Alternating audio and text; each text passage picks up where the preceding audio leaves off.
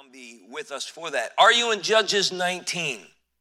As we are coming to an end of the book of Judges, God laid out two very difficult times in Israel's history during the rule of the judges to help us get an understanding of what spiritually life was like in Israel in those days. We know that the theme here is every man did that which was right in his own eyes. Is that a good plan? No. Proverbs tells us, I believe twice, there is a way which seemeth right unto a man, but the end thereof are the ways of death. We're supposed to do that which is right in the sight of God. And how do we know what that is? We got the Bible for that. Did they have the Bible? Yes or no? Yeah, they had the written word of God, not as much as we do, but they had enough that should have kept them away from the idolatry, the immorality, and the decadence even of their society, but they didn't take heed to that. The first example was a young Levite man who traveled out of Bethlehem, Judah, and went and joined with a guy named Micah who had a house of idols. And this Levite had no convictions. He was just looking for a job. It seemed to pay well. And Micah rejoiced because he thought God's going to bless him because now he has a Levite being his priest, even though at the same time he's got a house full of idols. Eventually we saw that the tribe of Dan came along and they were looking for to expand their territory, and on their way they came by the house of Micah, saw the Levite, and they said, hey, instead of just being a priest to one household, why don't you come be a priest to an entire tribe, a whole family in Israel? And the Levite thought, man, I just got a promotion. Ain't God good? And he went, took all the idols with him, and the tribe of Dan went into idolatry, from which the Bible says they never escaped that until the Assyrian captivity in 722 BC. So that was the first scenario. The second was we met another man from Bethlehem, Judah. He also was a Levite, and he had a concubine. We discussed that. It wasn't an immoral situation. It was a legal arrangement. And she cheated on him. She fell away and went back home to her daddy in Bethlehem.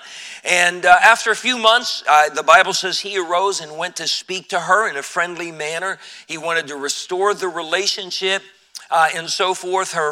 His father-in-law was happy about that. But if you remember, the father-in-law, every morning when the guy would get up and say, okay, we got to get home, the father-in-law would say, hey, why don't you have a bite to eat? You know, don't rush off. Let's do this. And the day would wear on, and pretty soon, it's late, spend the night. So they did. And that happened 2 or 3 times. And finally, on the last day, they were feasting a little bit, and the man said, if I don't leave now, I'm never going to get home. It'll be the same thing tomorrow. And so they left, but they left Bethlehem very, very late in the day. Travel at night was dangerous for a lot of reasons. Number one, you couldn't see. They did not have paved, nice roads at that time. They were cart tracks, sometimes animal trails, that type of thing. And so traveling could be dangerous and difficult because you could easily, if you had an animal, and we know that they did, it could step into a hole or step on a rock or whatever. If the animal breaks its leg, you're out of business, or the people walking, the same could happen. Not only that, there was the danger of bandits that attack travelers that are out at night, especially small groups of travelers. But the man left, and so they're headed home. Verse 11, when they were by Jebus, the day was far spent, and the servant said unto his master, come, I pray thee, let us turn into this city of the Jebusites and lodge in it. The Jebusites were a Canaanite tribe.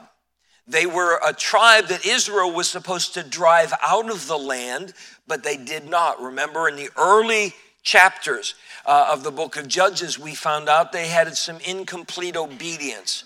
And they left some of the people there content to tax them. and gained some wealth from it. But they shouldn't have done so. The Jebusites in this city called Jebus was one of those Canaanite strongholds. His master said unto him, verse 12, we will not turn aside hither into the city of a stranger that is not of the children of Israel. We will pass over to Gibeah. And he said unto his servant, come and let us draw near to one of these places to lodge all night in Gibeah or in Ramah. Both of those were cities that were in the tribe of Benjamin. They didn't want to stay in Jebus. What's another name for Jebus? Anybody remember? Jerusalem. David would one day conquer it and make that their capital city, where it remains today. He didn't want to stay there because it was Jebusites. He had no idea what their culture was like. He had no idea, was he going to expose himself, his concubine, his servants, to sin, to corruption? Would they be putting themselves in danger? The Canaanites had a different set of laws by which they governed themselves, and they were often not very good laws, sometimes very lawless people. So he said, no, I don't think it's a good idea to stay here with the heathen. Let's travel a little further. And they ended up in the city of Gibeah, verse 14, that belongs to Benjamin. They walked in, the sun is going down. In those days, when the sun went down, they rolled up the sidewalks, all the businesses shut, and that type of thing. And we learned that the man was going to lodge in the street all night long until an older man came in from his fields. And he saw them there. Turns out he and this Levite were both from Mount Ephraim. And the man said, look, why don't you stay with me tonight? I'll feed you. I'll take care of you. I got plenty of room. We'll take care of your animals. And it was that Middle Eastern hospitality. We've talked about that just a little bit. And so they planned to spend the night there. Verse 22, we saw last Sunday, now as they were making their hearts merry, behold, the men of the city, certain sons of Belial, Belial's another name for Satan, beset the house round about and beat at the door, and spake to the master of the house, the old man, saying, bring forth the man that came into thine house, that we may know him. They weren't looking for an introduction. They weren't looking to take him out to dinner. They wanted to sodomize him. It's the exact same phrase that the men of Sodom used when they surrounded Lot's house and the angels were there, and they said, bring them out that we may know them. So this is not what that man expected. He might have expected that in Jebus, but not in Gibeah. Jebus, they're heathen. Gibeah was a tribe of Benjamin. Can you hold your place here and turn to 1 Corinthians chapter number 5? 1 Corinthians chapter 5. The church at Corinth, by the time this letter from Paul was written, had become a very carnal church. He told them in chapter 3, he said, ye are carnal, you're not spiritual. A lot of sin, a lot of issues in the church. But look at chapter 5, verse 1. It is reported commonly that there is fornication among you, and such fornication is not so much as named among the Gentiles, that one should have his father's wife. So here within the church, there's a man living in immorality, either with his mother or his stepmother. The Bible just says it was his father's wife. And notice what Paul says, this sin is not so much as named among the Gentiles. He's saying even the heathen know that's wrong. And here it is in the church. And ye are puffed up, he says, and have not rather mourned that he that hath done this deed might be taken away from among you. They weren't grieved about it at all. They were maybe bragging about how kind and open, minded they were and all that kind of stuff. I point that out there. This, Paul is saying, I can't believe that that's going on inside the church. Well, this young Levite, he's with God's people, he thought, and found out that they were wicked. The older man said, nay, my brethren, nay, I pray you, do not so wickedly. In verse 23, seeing that this man has come into mine house, do not this folly. For this to happen, that older man would have lost his credibility. It was an attack on his honor to allow one of his guests to come to harm. And then the old man did similar to what Lot did in Genesis 19. Behold, here is my daughter, a maiden, and his concubine. Them I will bring out now, and humble ye them.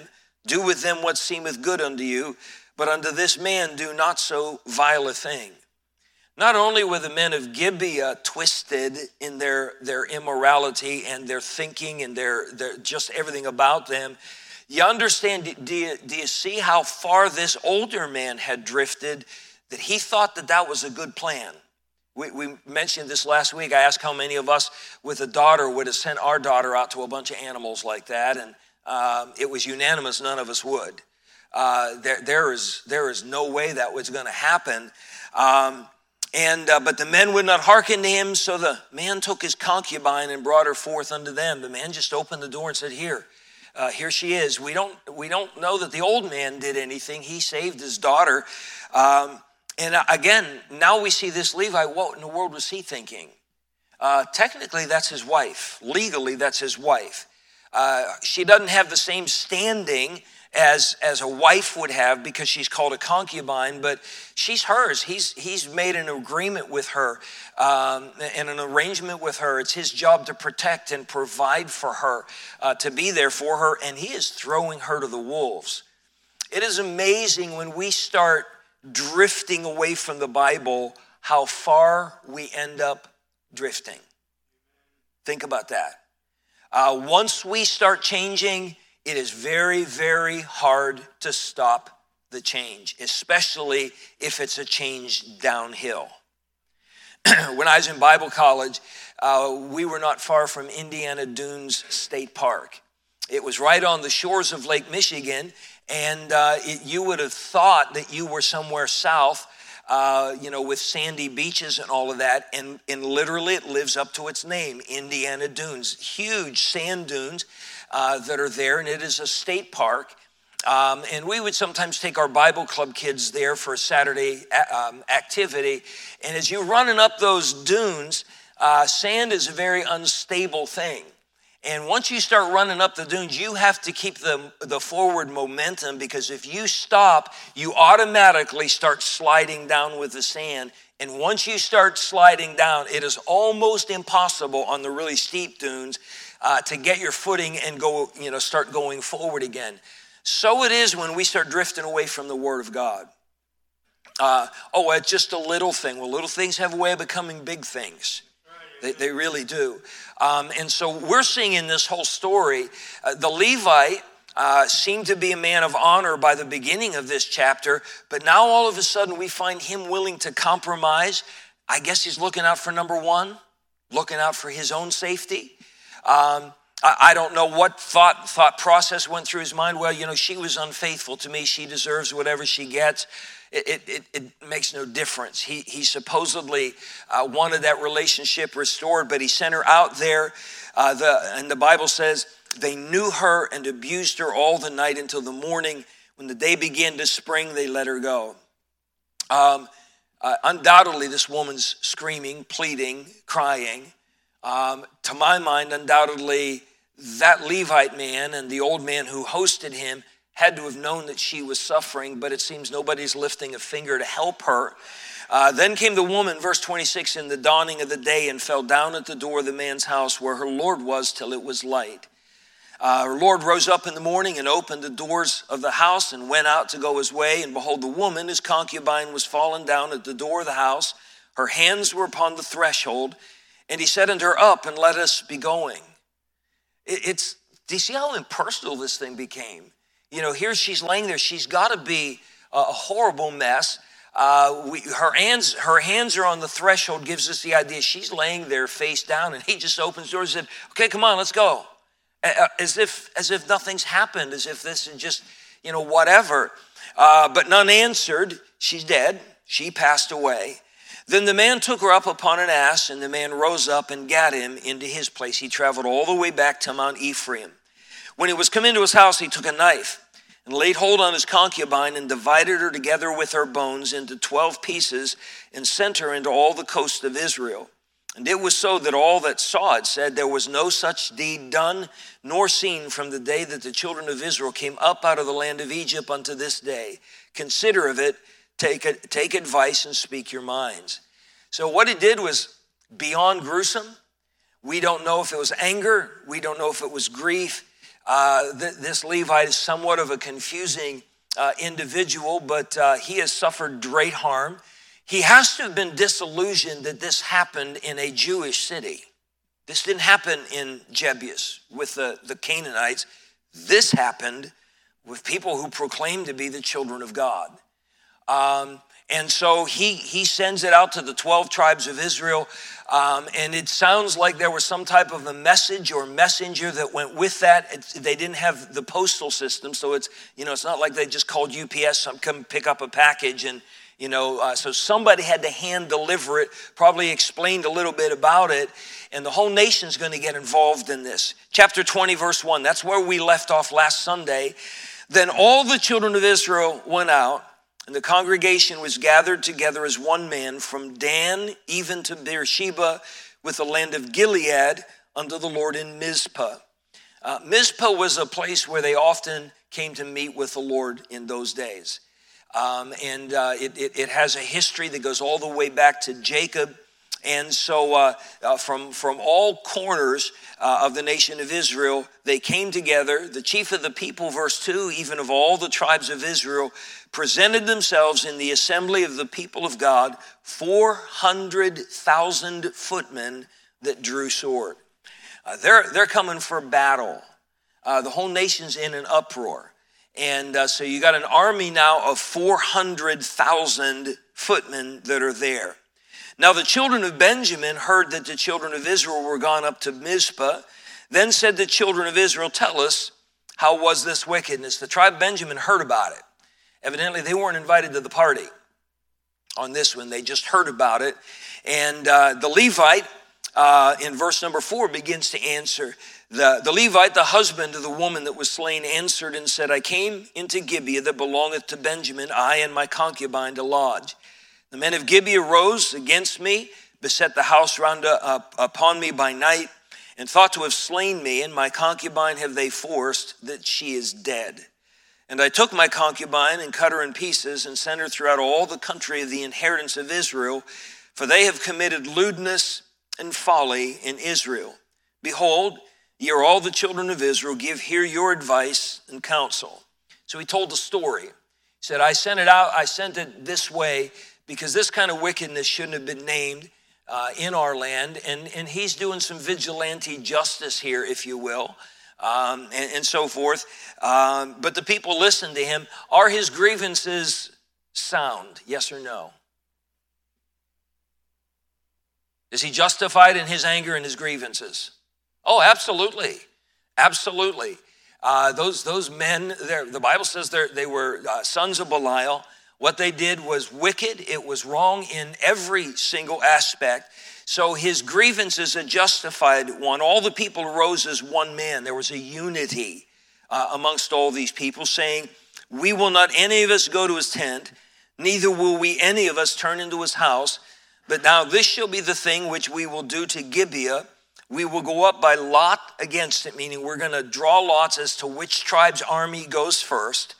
And we will take 10 men of 100 throughout all the tribes of Israel, and 100 of 1,000, and 1,000 out of 10,000, to fetch victual for the people, that they may do when they come to Gibeah of Benjamin, according to all the folly that they've wrought in Israel.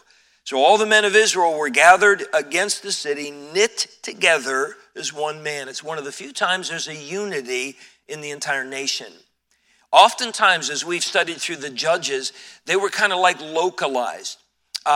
Samson was a judge who came out of Dan. A little bit of his ministry, if you will, was in the tribe of Judah. But his influence didn't really affect the rest of the tribes of the nation of Israel. The same thing with Gideon and some of the others. They were more localized. This is one of the few times the entire nation got on the same page. They're knit together as one man. And they are rightfully outraged over the sin and the crime that has taken place. So they're coming to Gibeah, where the crime was committed. And look at verse 12. And the tribes of Israel sent men throughout all the tribe of Benjamin, saying, what wickedness is this that is done among you? Now therefore deliver us the men, the children of Belial, which are in Gibeah, that we may put them to death, and put away evil from Israel. This is one of the few times somebody's acting according to the word of God. The punishment for murder in the Old Testament law was that those who committed the crime should be put to death themselves. You've not only got murder, you've got rape, you've got all kinds of wickedness that was done there, and they're saying just deliver us the men that did it. That's it, and justice will be done, and so forth. Is that a reasonable thing to say? Sure, very much so. But look at the answer, verse 13, the second sentence, that the whole tribe of Benjamin. But the children of Benjamin would not hearken to the voice of their brethren, the children of Israel. But the children of Benjamin gathered themselves together out of the cities unto Gibeah to go out to battle against the children of Israel. There's no doubt that a crime's been done. But the tribe of Benjamin made a really bizarre decision. They said, doesn't matter what they did, that's our family. They're of our tribe. And we're gonna protect our tribe. Should they have been protecting those men, yes or no? No. But it's amazing. Sometimes, and in 43 years of ministry, I've seen it happen, over and over again. People are very, very quick to judge the sins of other people, but all of a sudden when it becomes their child or their family or their circle of friends, even though wrong has been done, they'll circle the wagons and they'll defend that because, well, that's my friend or that's my family. Yeah, I understand that, but that doesn't make what your friend or your family member did right. It's still wrong. It still needs to be biblically handled. So the entire tribe of Benjamin, they're standing up against an army of 400,000 people. A tenth of those people, 40,000 of them, their whole job is to supply food and stuff for this massive army and so forth. And Benjamin makes a very, very foolish, unwise, unspiritual decision. We'd rather defend the sin because it's our family than to take a stand and make sure that our family does right. The children of Benjamin were numbered at that time out of the cities, 26,000 men that drew sword, beside the inhabitants of Gibeah, which were numbered 700 chosen men. So against an army of 400,000, they've got an army of 26,700. The odds are against them. It's like 15 to 1, something like that in battle. Verse 16, I preached a sermon about this group just a little bit. This is the tribe of Benjamin, and sadly they were on the wrong side of the war. Among all this people, there were 700 chosen men, left-handed. Everyone could sling stones at an hairbreadth and not miss. Left-handed. Very few people in the world are left-handed. Anybody here left-handed? We got a few cool people. Mrs. Ferguson, Mr. Clack, myself. The rest of you are wrong. We're good. When I was in first grade, kindergarten wasn't invented back in those days. I started first grade at the age of 5, and I was in the first class in that school that they did not take a left-handed child and tie his left hand down to the desk and make him learn right-handed. To me, that's torture. DCF should have been invented then and called on those, but that's just how they did it. In second grade, we learned cursive, and Mrs. Gould was my second grade teacher. I was the only left-handed child, and we came in one day, and she had our name written in cursive, every student on the chalkboard, and we had to go up, and we had to try to figure out how to copy our name in cursive, and we weren't allowed to have recess until we could do that. And all the other kids figured it out, and she could help them and so forth. When she got to me, she said, I have never taught a left-handed child in my life. I have no idea how to help you. You're on your own. Guess who didn't get recess that entire day? We had a real short recess at the end of the day, and she felt sorry for me because I was just making marks on the chalkboard. Nothing was coming out on that. So there were some challenges as a left-handed person that I had to overcome in all of that. And I'm not going to re-preach the sermon here. Sometimes in battle in those days, most men are right-handed. Most people are right-handed. In war, if you were going after somebody, you went after their sword arm. If you could disable their sword arm, that person is now unable to defend themselves against you. Sometimes if the enemy captured some soldiers, they would cut off their sword hand so that they could never be a threat again. So we don't know if these men were born left-handed and had to learn to fight in a right-handed world, or if they were of that group that lost their hand in battle or were captured and rendered without their right hand at that time. But these left-handed men learned how to use a sling. Several of you, after I preached the sermon, got on YouTube and sent me a bunch of videos. You'd be amazed at what they can do with a sling. Somebody that's skilled at it, the stone coming out of the sling can go with the exact same force as a bullet out of the barrel of a gun. That's what David used against Goliath, and he hit him in the forehead, and the stone, the Bible says, sunk into his forehead. And so forth. So these 700 men, the Bible says that they could sling a stone at an hair's breadth. That means they had outstanding vision, okay? And they practiced long and hard to do that. Boy, they were accurate on that. So there was this group, they were kind of like the G.I. Joes or G.I. Benjamins or something like that. Of this crowd. Like I said, sad thing they were on the wrong side of history, though. Verse 17, the men of Israel, beside Benjamin, were numbered 400,000 men that drew sword. All these were men of war. The children of Israel arose and went up to the house of God. That's in Shiloh. That's where the tabernacle was set up all the way from the time of Joshua. And they asked counsel of God, said, which of us shall go up first to the battle against the children of Benjamin? And the Lord said, Judah shall go up first. Somehow Judah was always the first one. In chapter 1, when they're talking about who was going to go up first in the conquering and the inhabiting of the land, the Lord said, send Judah. And he says the same thing now. Judah should go up first. The children of Israel rose up in the morning and camped against Gibeah.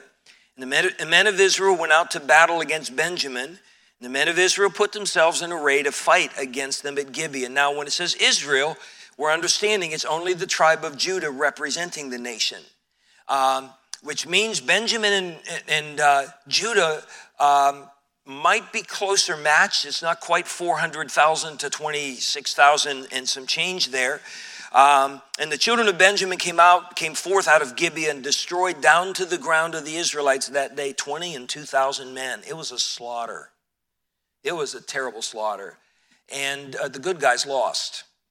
The good guys lost. By the way, when we have to fight against brethren, when sin comes into the camp, everybody loses to some degree. Is not that true? Everybody gets hurt in that kind of thing. And so the first day was bad. The men of Israel encouraged themselves. They felt that their cause was just and right. They set their battle array, again in array in the place where they put themselves in array the first day. And the children of Israel went up and wept before the Lord until even. So they're all at Shiloh, and they're weeping over the sin that's been committed, weeping over 22,000 men that have lost their lives, weeping over just the damage being done to the nation of Israel. They asked counsel of the Lord, saying, shall I go up again to battle against the children of Benjamin, my brother? And the Lord said, go up against him. And the children of Israel came near against the children of Benjamin the second day. And Benjamin went forth against them out of Gibeah the second day and destroyed down to the ground of the children of Israel again 18,000 men. All these drew sword.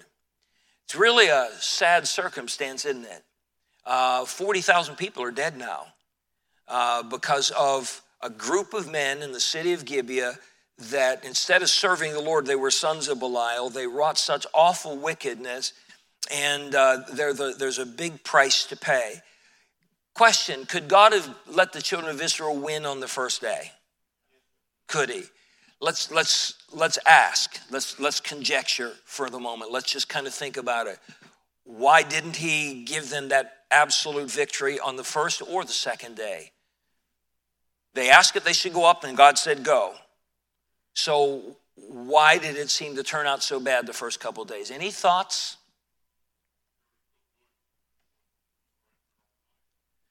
Well, Yeah, the whole nation's kind of in a state of doing that, which is right. But in this case, they asked God, should we go up? And God said yes. And for 2 days in a row, they lost the battle. Any ideas why? Why didn't God give them the victory outright? Okay, he said they must have done something bad somewhere. And we know from the book of Judges there was a lot of that going around, most certainly. But Tim? That's a good thing. The Bible doesn't say. All we can do is kind of look at it and wonder and think it through. Are they willing to trust him? Sometimes we're willing to trust God as long as everything turns out really well right away. It doesn't always do that, though. Sometimes there's some battles to be fought. Sometimes there's some other issues that have to be worked through. And the question is, are we going to continue on? If God says do it, and it doesn't look like it's working out the way we thought it should, will we continue to go on? That's a good possibility. Any other thoughts? What's that?